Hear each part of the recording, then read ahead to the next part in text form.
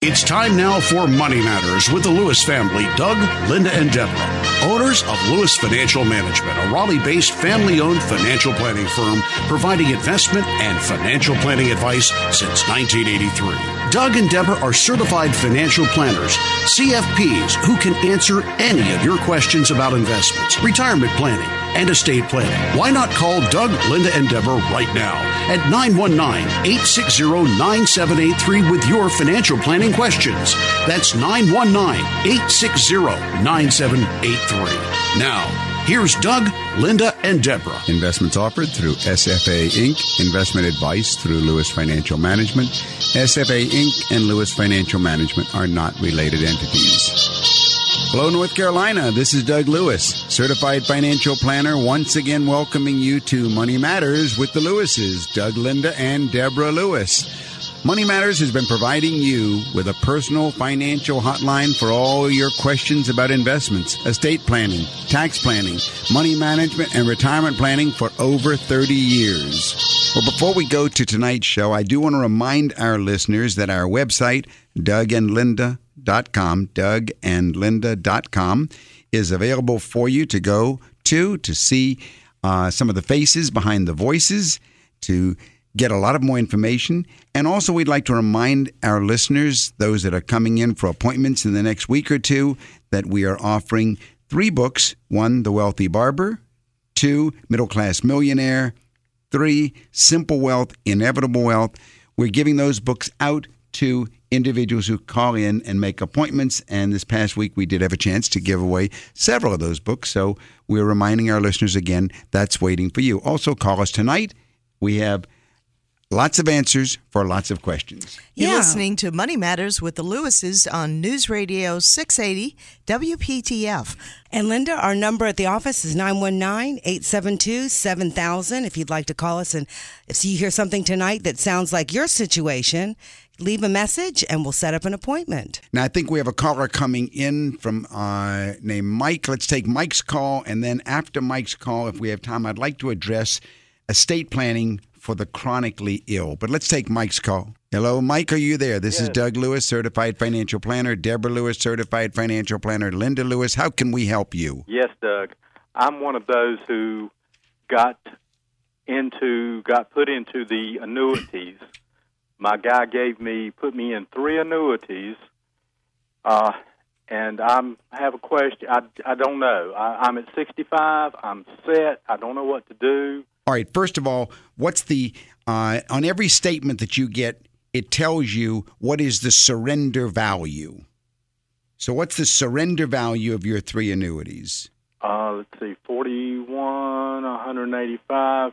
I think the 3 together are about $350,000. All right, $350,000. Now, what that is a contract between you and an insurance company, and let's assume that you die and have not started to annuitize. Right.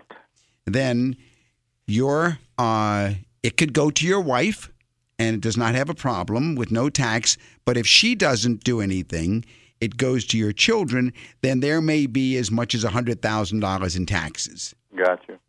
All right.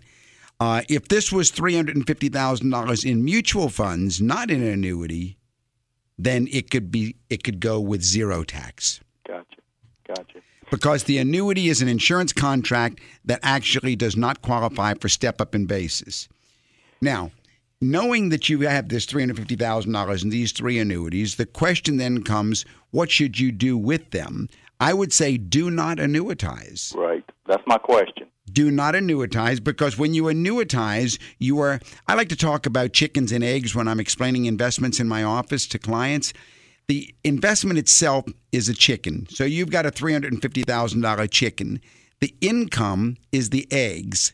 When you annuitize, you are signing an agreement between yourself and the insurance company that says, I will give you, Mr. Insurance Company, all of my chickens. You give me a guaranteed stream of eggs, and when I die, you keep everything. You keep all my chickens. That's the annuitization. Oh, I'm glad I have not done that. And that's irreversible, by the way. Once you have done that, that is irreversible. Okay, Now, if you say, well, gee, my wife didn't get anything, then they will tell you, well, I'll tell you what we can do, Mike. If you want to have your wife get some of the eggs after you die, we'll give you a smaller stream of eggs while you're alive. And if you say, well, what about I want her to have the same amount as myself, then they'll say a smaller one. These are the different options that they have. But the biggest check that they'll give you is if you give them the right to keep all of it. So what should you do? You should, more than likely, tell me what the rest of your investment portfolio is, and I think I know where you should go. But tell me the rest of your portfolio. What do you have? You said you're all right. You're 65 years old. 65. I have real estate, a couple houses, and home. Everything's paid for. All right. Do you have anything in any investment accounts of your own? Any mutual funds, CDs, cash, or anything like that? Cash. I've got cash, some cash, and a little mutual fund. All right. About how much do you have in those two categories total? Probably $65,000. All right. How about anything in retirement accounts, IRAs or 401ks or retirement accounts? None. Okay. The real estate you have, how much is in the real estate? Probably $600,000. $600,000 in real estate, and this is not your residence. This is income-producing real estate.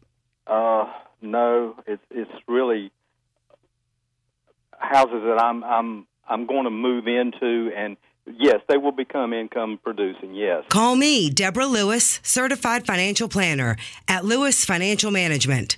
919-872-7000. 919-872-7000. Okay, these are investments. Yes. Actually, what I'd recommend is you call my office and set up an appointment to meet with me because there are several options. What I'd like to see you do is to roll or come out of the annuities to where you have the $350,000 available. I'd like to then start to build an investment portfolio of the portion of the houses that you're able to. I'd like to see how the whole thing comes together to protect both you. How old is your wife? 63. All right. Has she started Social Security yet? Yes. Good. She's disability. I am also. All right. What's the combined income you're getting on the two Social Securities? Probably $2,700 a month. $2,700 a month. And hold on one second. He's doing some calculations. Thank you. Let me ask you a question. Go ahead, Did ask the person that sold you these No. They were given by his father, remember? Oh. No. I'm sorry. I misled you then. They were, it was a financial planner. A financial planner led me to this. Individual? To this product. Yes. Oh. Yes. I guess what I was wondering was, did the financial planner ever disclose to you how much they were paid when they they did the transaction? The reason annuities are so popular, and there's a saying in the industry that says annuities are not purchased, they're sold. Yes. Because they're one of the highest commission products. They can be as much as 8%. So on $300,000, that could be $24,000 of commissions. But what I was going to say is you could design an investment portfolio with the $350,000 that would give you about $1,500 a month and still have your chickens intact. Oh, that would be great. Add that to your disability income, and then I'd like to go ahead and look at those those rental houses and see how that comes together. If you will call my office, I don't know, did you have a chance to write that number down? I did. Okay, good. 919-872-7000. Great. And we will set up a time to get together with you, Mike. I'm looking forward to it. Thank you very much. Now, All right. Did you need to speak with our engineer one more time? That would be good for us. Okay. All right, so stay All on right, the thank line. you. Thank you, Mike, for calling in. Thank you very much. All right. Have a wonderful week. Thanks. Thanks for calling. A lot of people who are college age have a lot of questions. Doug, what would be some financial advice that you would give to students starting college? Well, I think the question is a very good question. I'll pass it to you, Linda. What do you think would be the first bit of advice you'd give a new college freshman? Well, it's important to set up a student bank account. And I'm sure that if your mom and dad haven't helped you, you've probably done that yourself. Set up this student bank account. Keep track. Make sure to keep track what goes in, what goes out. And make sure that you, as a student, understand all of the account fees and their justification before you sign up. Also, learn to budget and don't overspend.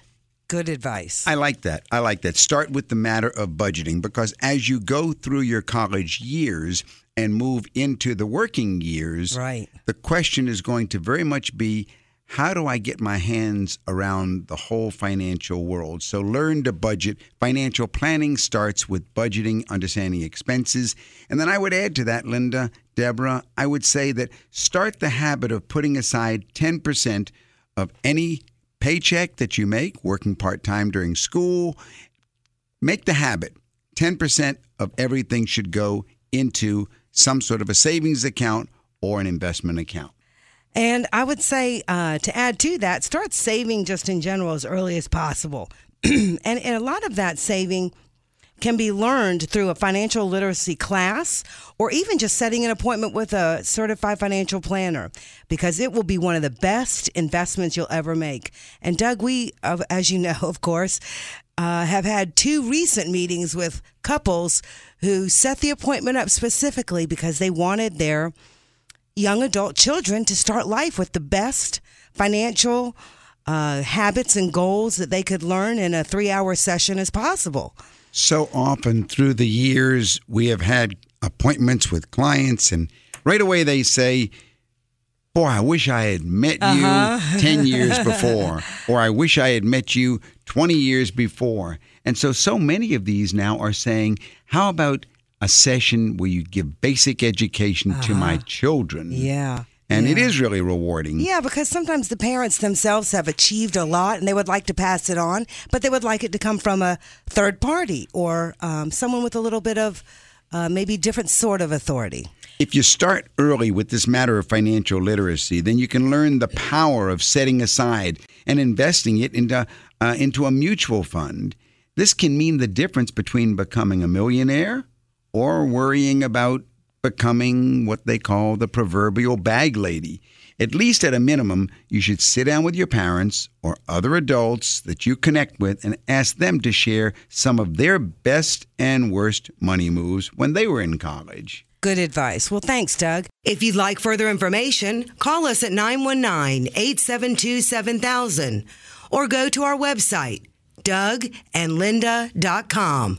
That's DougandLinda.com. Well, Doug, there's this rise of ultra cheap financial advisors out there. What is this all about? It's a fast-growing trend toward delivering dirt cheap financial advice online, and they're calling them robo-advisors.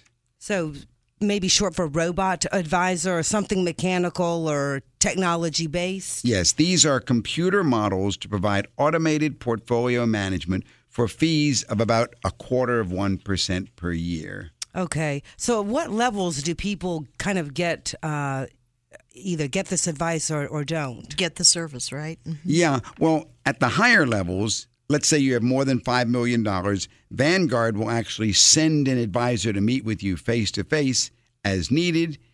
But to be sure, if you only have $50,000 up to $500,000, let's say, then Vanguard's not going to give you a butler to be at your side for every financial decision. But much of the advice is going to be generated automatically by these firms' computers. These are robo-advisors and delivered online. And you know, there's a lot of pros and cons as people are discussing these. What about objectives? What's your appetite for risk? And one of the Vanguard program's financial advisors might talk to you by phone or video conference to tweak your portfolio. So basically, if you have a very small portfolio or on the low end of the money managed spectrum, you're going to be advised by this robot or this computer program. Doesn't sound like very good advice. Yeah, they're very popular. They're getting a lot of press, and people are going that way. I'm not sure I agree with it. Matter of fact, I'm sure I don't agree with it. That's the Doug we know.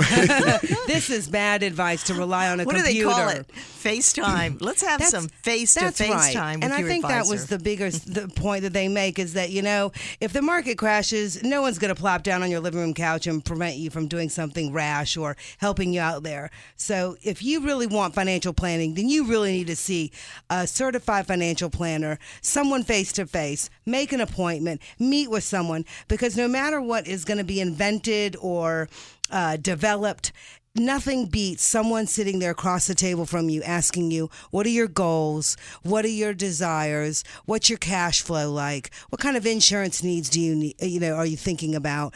How about the children? Do we need to pay for college? What about the parents? I mean, the list goes on and on, Linda, doesn't it? It certainly does. And I would imagine that many of the individuals that are participating in these robo-advisor enticements are, the average person out there that's a professional that is very computer driven, and it, it's inviting. And I think it is good on the one hand that people are looking at financial planning, but on the other hand, as you said, Deborah, I would agree with you and Doug that it's important that both spouses be involved in the financial planning process. And if you're going to, most of the folks, our listeners that have come to us through our radio program and in our financial planning practice, they're average families that are working diligently, day in, day out, year in, decade out, and they're accumulating, and they're taking care of their children. And at some point, they're going to retire. But because they have questions about their situation, Mom and Dad don't always see eye to eye. Do you understand what I'm saying? Yeah, and I think the eye to eye can't be seen using a robot. This is Deborah Lewis, certified financial planner at Lewis Financial Management. Our number at the office is 919-872-7000. Call me at 919-872-7000. I think the real problem facing today's middle-class families is not that they need a quicker or less expensive way to get an appropriate mix of relatively uncorrelated asset class categories, which is the way the robo-advisor is going to do it. Okay. The problem for most is not inadequate asset allocation strategies or even inferior investment products. It's not even that human advisors are too slow and costly when compared with some sort of online-based algorithm. Rather, the issue for most middle-class families is that they don't save and invest in any meaningful way. And that can't be solved with any automated planning tool or less expensive online investment product or services.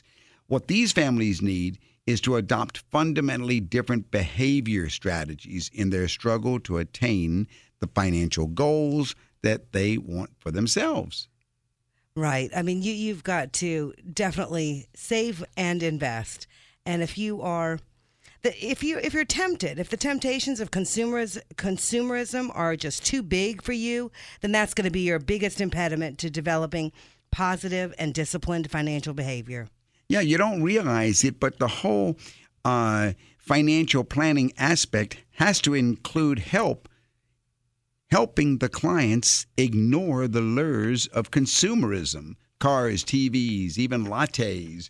The whole advertising world is designed to say, enjoy now, spend now, don't think about the future. Right. But the solution for combating these temptations is a distinctly human one. Okay. Not a robo-advisor. Middle-class families need coaching, financial coaching. They need a face-to-face relationship that addresses the behavior that runs counter to the pursuit of long-term financial security. Wow. And I bet that if asked, most people would say probably about 50-50 of people who do have a dedicated financial advisor and of those who do and don't. Yeah, the robo-advisors are not competing so much with human financial advisors, but rather with providers of do-it-yourself tools and services.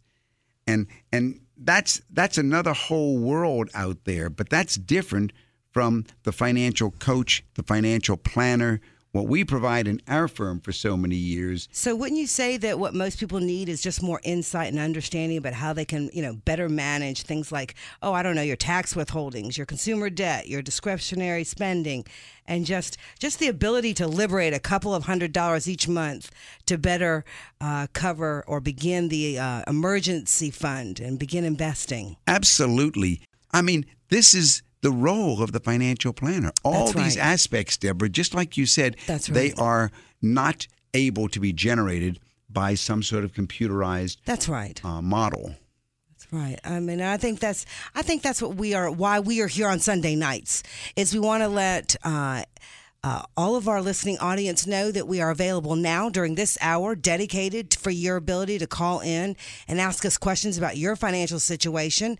If anything that we are talking Right. about reminds you of your situation, then it allows you an opportunity to call in and get some free advice. Yes, if it does. If you'd like to set an appointment, don't call us on the radio show. Call and leave a message. I'll be by the office later tonight. We'll call you in the morning. We'll set up a time. You're listening to Money Matters with Doug, Linda, and Deborah Lewis. Call to make an appointment with Deborah Lewis, certified financial planner of Lewis Financial Management. Call 919-872-7000 or visit our website, DougAndLinda.com. Let's see. I think we have Ray from Cary on hold. Ray, this is Doug Lewis, Deborah Lewis, Linda Lewis. How can we help you this evening? Hello, gentlemen and ladies. Got a question for you. Fire away. Very much appreciate your show. It's great. Thank you. Just a real simple question for you. This is certainly less complicated, I think, than what you normally deal with. But to make a long story short, father passed away. Mom, of course, is still here, thank God, and she's got the house, but she wants to, basically, since I've been the caregiver for years, and, for lack of a better explanation, the property she wants to leave to me. Okay. And, the house and everything basically in it. Wanted to find out, is there a better situation tax-wise to do that? In other words, instead of just having it in the will that it is for me, is there something that she should be doing, or me, who is the power of attorney for her, that would help that situation when, unfortunately, the day comes where that occurs? Right. Very good question. We get it a lot with our clients. Deborah, you want to start off? Yes, there are going to be two questions. The first is going to be, is it going to make a difference if you get it now or you inherit it? And Doug, that's usually where we begin the conversation. Right. We have to get basis, and we have to deal with the step-up in basis rules. First of all, what did the house cost? The house cost originally, they bought it '96 here in Cary, North Carolina, and I think they paid about $153,000 for the house. It's All right. probably worth, at least as far as I can tell right now, in this crazy environment, somewhere in the neighborhood of about $250,000.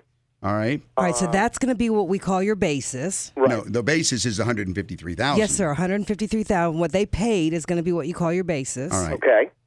So now we have to understand that if she were to give you the house today, Correct. which she could do by deeding it over to you, then she gives you the value of the home, which is $250,000, and she gives you the basis also of $153,000. Okay. Now, if you later on, after she passes away, if you later on sell it, then you will pay tax on $100,000 of capital gains. Assuming that we were just going to use your appreciated value of what it's worth today, Right, $250,000. right. So that $100,000. So that's about speaking of. it's about $20,000 or $25,000 of taxes. And I don't mean to interrupt you. The situation would be, for sure, without getting into too much, because I know we only got so much limited time here, is that, when she does pass away, I am in a financial position. I'm, partially disabled. And so it would be a situation where I could not afford to keep this house, which I would love to do, but it would be an immediate sale.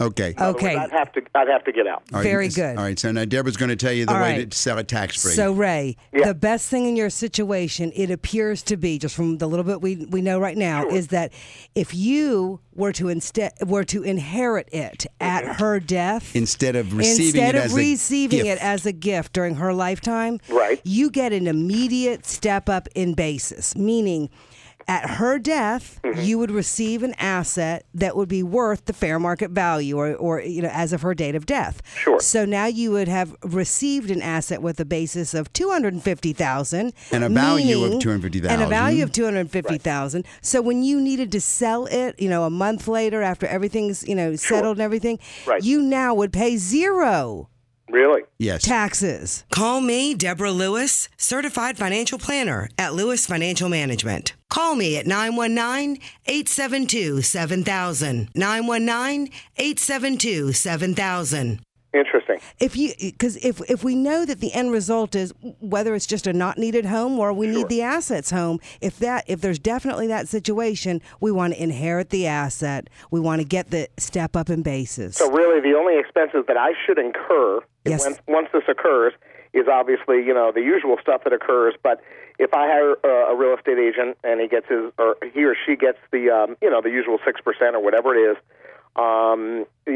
is there any other besides Well, the only other question I would have is, unless there's a mortgage on it, but yeah, you just sell it and keep the proceeds. There is. Then you. How much is the mortgage on it now? Yeah, that's the sad part is that I would say at this point the house, like I said, is probably worth $250, and the amount that's owed right now is probably about $130. All right. So we take these 3 points one at a time. Mm-hmm. First of all, at death, let's say God forbid she died this year. Right. All right. $250,000 is your home, the fair market value. All right. Right. The basis, of course, has been stepped up. So the basis goes from $153,000 to $250,000. So zero tax as far as capital gain to the IRS.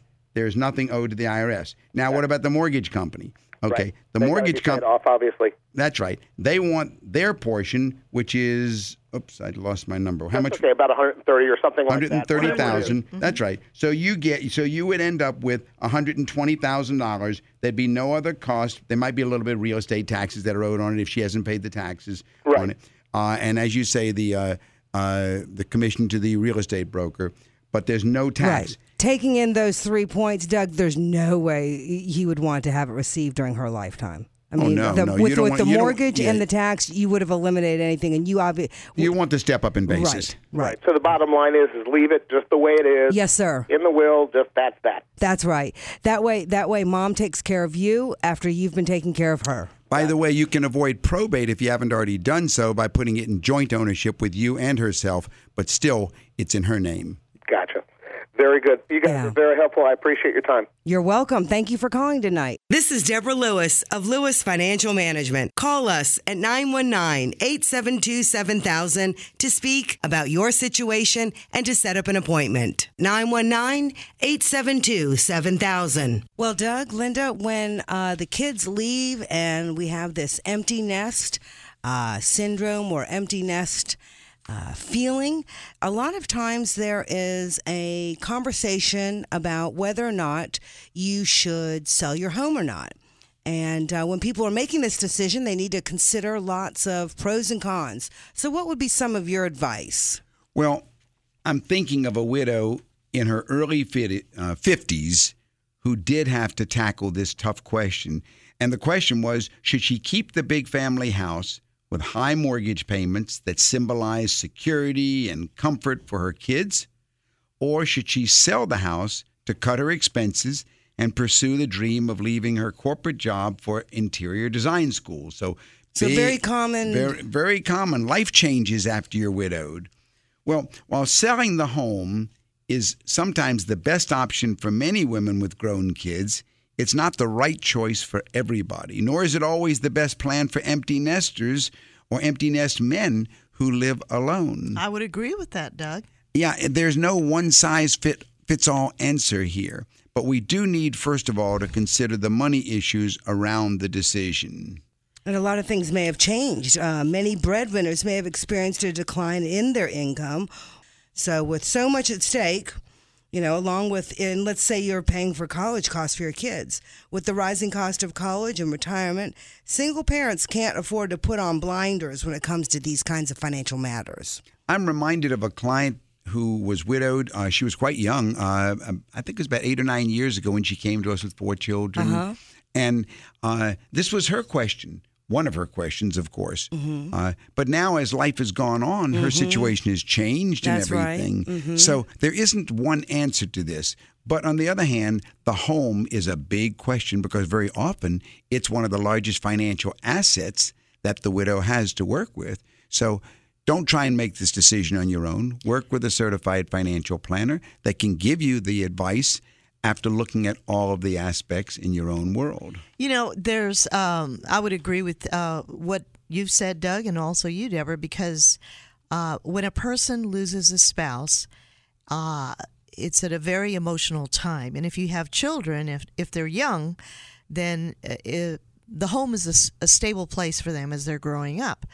But even if they're teenagers, there's still all that emotion, and if they're college students, they may want to still come home for those holiday weekends. If you need help, call me, Deborah Lewis, 919-872-7000. 919-872-7000. Well, you bring up a good point. You have to balance every financial decision with the emotional and family decision. Exactly. You know, that's the biggest reason why most financial planning appointments at our office tend to be, one half therapist, one half money, counselor. I mean, because it really is. All of this affects our lives. And for many widows out there, there's a lot of fear about the future. Right. And earlier you mentioned something about feeling like the proverbial bag lady in retirement. Absolutely, that fear. Yeah, and so it's important to feel comfort. And going back to, what we've spoken about earlier in the show, it is worth every penny that you pay to work with a fee-based certified financial planner, because you will get the comfort that you get your questions answered. You can look at the big picture in your situation, and you can have the education that you need to make sound decisions. Right, Doug?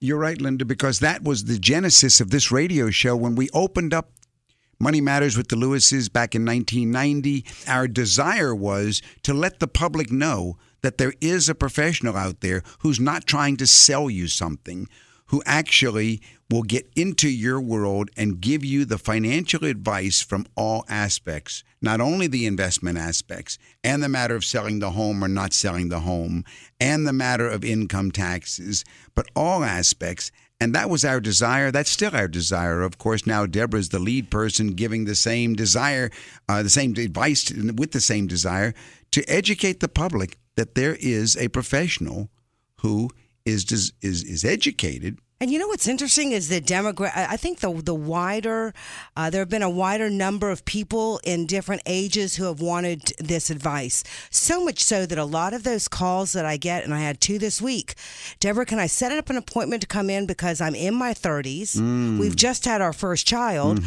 We're both employed. We have a home. We don't know about insurance. And you know what? We have been listening, and we know that we need to find out if we're on the right track, how to stay focused on the end result being 30 years down the line, and we don't want to be pushed into a situation of making a bad decision because we just didn't have good advice. Can we come in and buy a couple hours and ask you about our own situation? Why, yes, you can. And it's what we do all week long. It's our love of dealing with all of these, everyone's personal individual situations.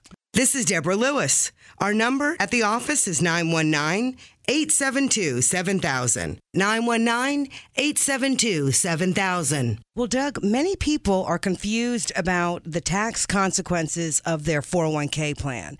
And so here are a few of the questions I've gathered that I would love for you to address tonight. How is it taxed, it being the 401k, when income is withdrawn? And then is the 401k taxed at someone's death? And do the beneficiaries pay income tax on the 401k? All right, let's take them one by one. Yes, sir. 401k, how is it taxed when the income is withdrawn? Well, it depends if you're under 59.5 or over 59.5.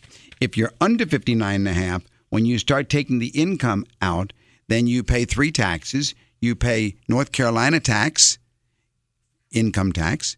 You pay federal income tax, and you pay an additional 10% penalty or 10% tax on top of that. So you have these three taxes if you're under 59.5. Okay. Now, if you're over 59.5, yes, sir. you only have two income taxes, Our federal North income Carolina- tax and North Carolina income tax. Okay. Okay, so much for when income is taken out.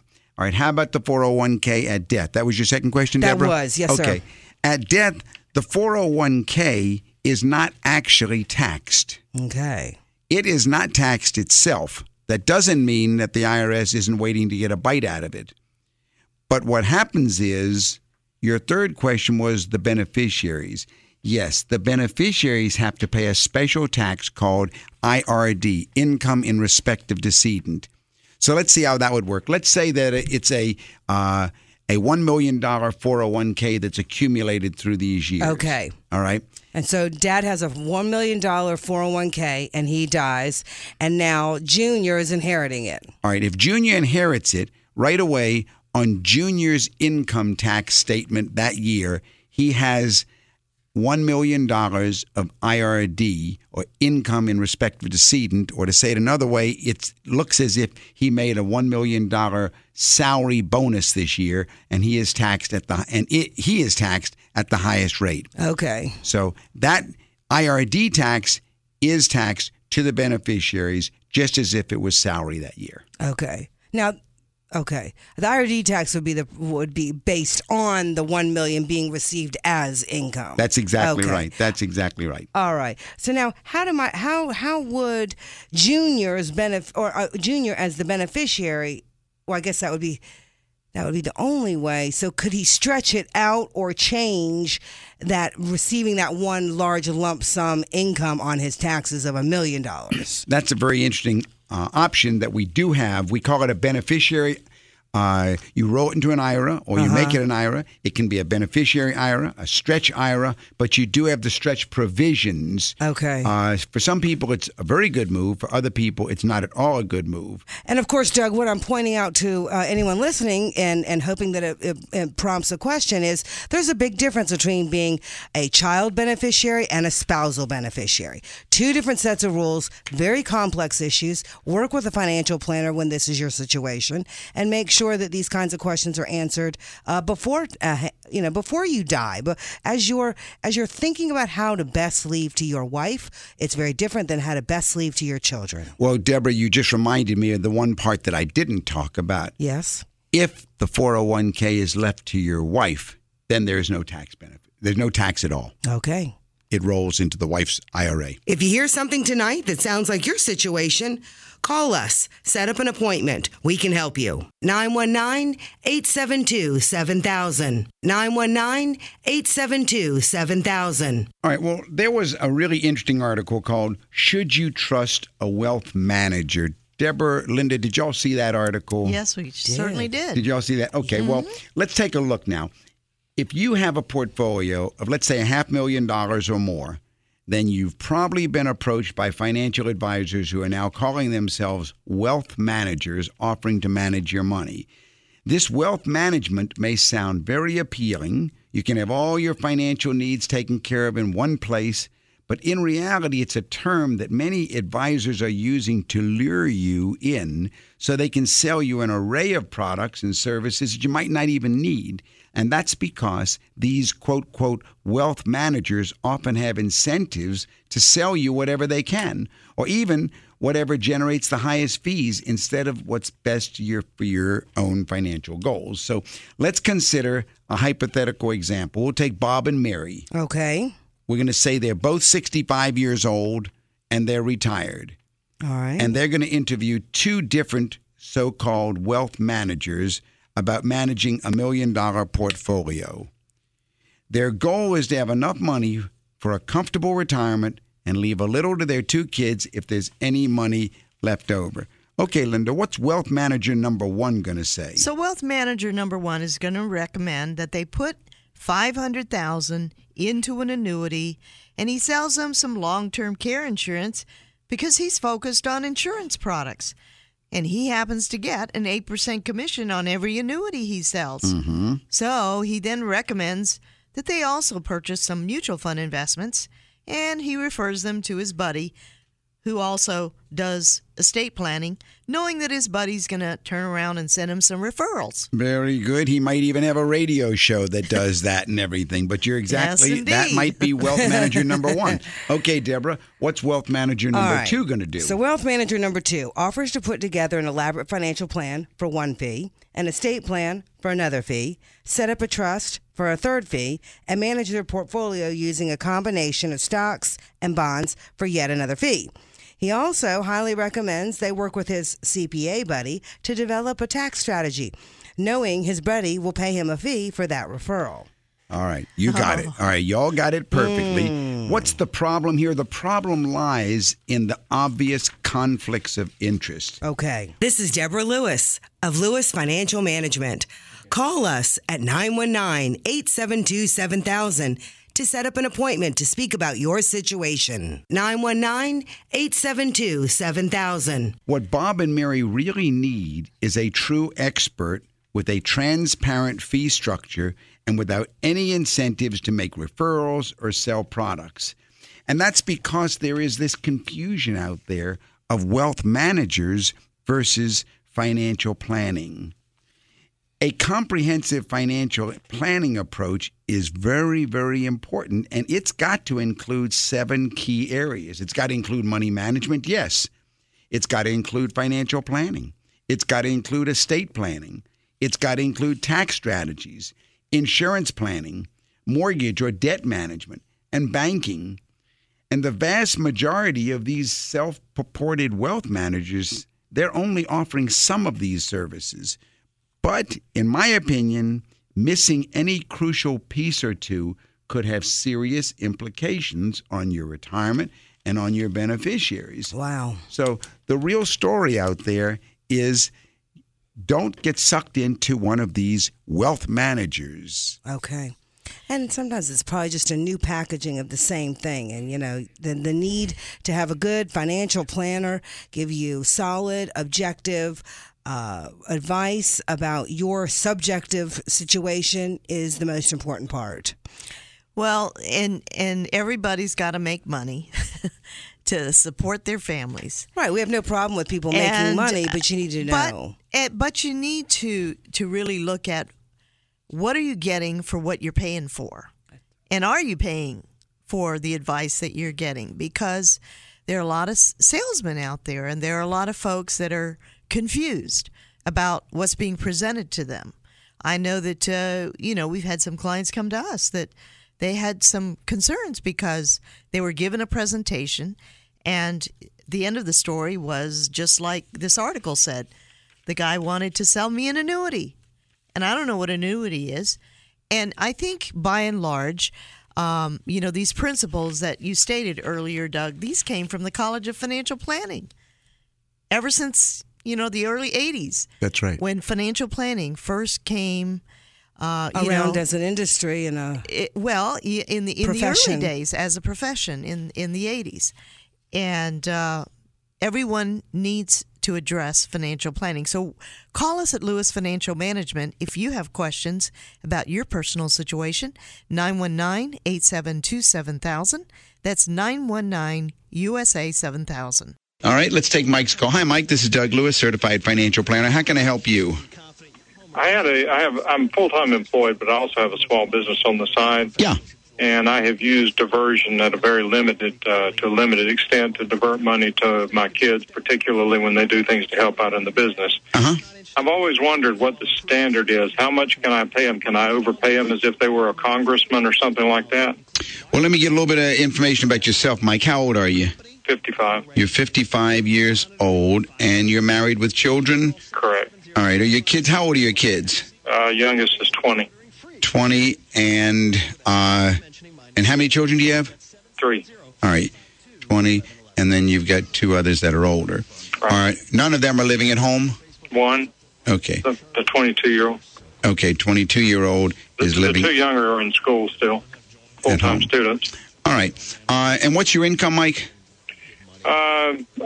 It's high. I need some numbers. If you're a first-time listener, we only work with numbers on this program. I just solve problems. Are we saying 300,000 or? I guess probably I can't do that. Well, we could just ballpark it. Over 1.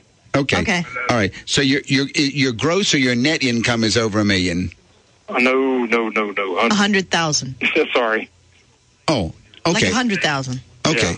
All right. $100,000.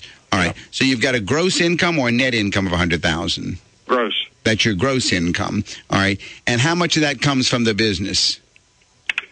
Probably 15. 15,000 comes from Yeah. the business. And does the business have any expenses? Because that 15,000 is gross, right? Yes, and yes, there are some expenses, and I do a good job about maintaining those and writing them off. But as I say, it's extra money that I really don't want to have to pay taxes on because of self-employment, and that's why I'm interested in how that could be diverted legally. Well, it's not a matter of how much. The real question is, what is the child doing for the business? It's a service-based business, and he provides services to the business. Okay, so do you give him an hourly wage? Yes. All right. Well, I would say give him the comparable hourly wage for the type of comparable person that you employ in a comparable position. Right. That's that's it's a very simplistic answer, but I believe in not trying to play games with the IRS. Call me, Deborah Lewis, Certified Financial Planner at Lewis Financial Management. 919-872-7000. 919-872-7000. And I'm in total agreement, which is what I have done. But I guess the question becomes, and I have had accountants in the past who have had different feelings about how liberal you can be with the amount that you pay them. And they tell me that the IRS really doesn't get involved that much in what the hourly wage is. So I've never taken a chance in doing anything but straight by the book. My question was, could I pay twice whatever the market rate might be? I mean, is the IRS going to say, wait a minute, you shouldn't be paying that much money to an employee, contract employee? They get 1099. Yes, they have the right to do that. The IRS has the right to do whatever they want. Well, I know that. I'm saying, but what's the likelihood? And in other well, words, I mean, that's like asking me, do I think you're going to get audited? That's that's not this type of program that we're on here. We solve financial problems. We don't try and go ahead and tell you how you can play games with the IRS. My view is that you just be very conservative. Don't try and go beyond, because if the IRS audits you, then you're guilty. As far as I'm concerned, that's the question. Guilty of what? Of whatever they say. If they say you owe X amount, then that's what you're going to pay. For overpaying, for paying someone $50 an hour instead of $25 an hour. Right. Or maybe they want documentation. How many hours did he work? Did you keep timesheets? Yeah. And so on. Yeah. I know many a time in our firm, we have hired our children, and our children have punch time clocks, and they just there's no they don't get paid any more than any of the other employees there. You know, part of it is you don't want jealousy with your other employees that are probably have skill sets higher than your kids. But I can understand your feeling of wanting, to do the max on what you can pay your kids. So no, I've always gone straight by the book. I got audited in 1982, and they had to give me money back. Okay, so Mike, if you want to call the office for an appointment, we schedule appointments during the week. Yep. Call the office, and if we can answer any more questions, then my secretary will set at a time. We get together face-to-face, and I'll go through all the numbers and look at your tax return. Thank you very much. Take care, Mike. Thanks for calling. If you'd like further information, call us at 919-872-7000 or go to our website, DougAndLinda.com. That's DougAndLinda.com. Well, Doug, for clients with chronic illnesses, they need to deal with the same estate documents that we all do, but they need to consider some other things. What would be your advice for chronically ill clients? Yeah, estate planning for the chronically ill is very crucial. Of course, we're going to have the basic 5 or 6 items. We have to have, first of all, a power of attorney. And when we say chronically ill, to some of our listeners, our hearts go out to you.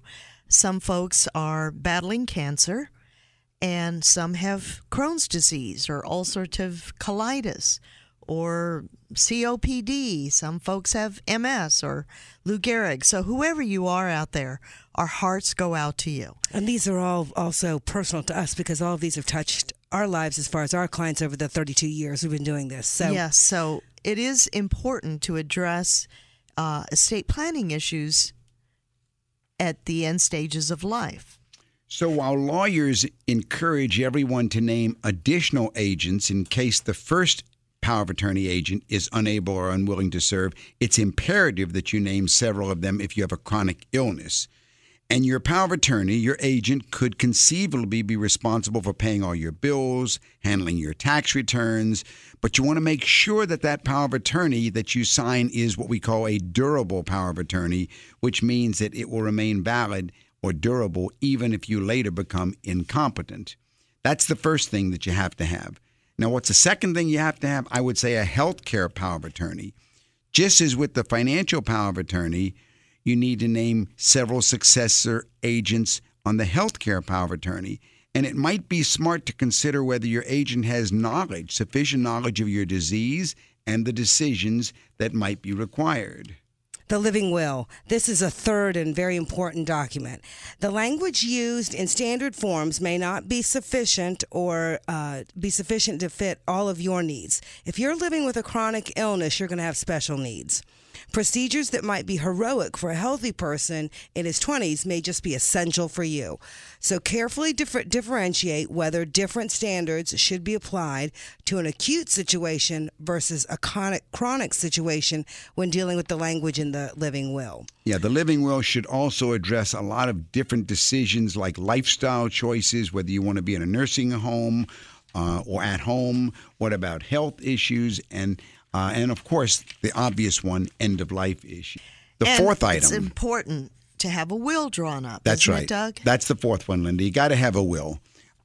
If we have the fifth one, which is a revocable living trust, then the will, the fourth one, should simply pour over to the revocable trust. You've been listening to Money Matters with the Lewis family, Doug, Linda, and Deborah. Money Matters provides you with a personal financial hotline on any subject where money really matters. For more information, call Doug, Linda, or Deborah in Raleigh at 919-872-7000. That's 919-USA-7000. Or go to DougAndLinda.com and listen again next Sunday at 6 p.m. for more Money Matters with the Lewis family on News Radio 680 WPTF.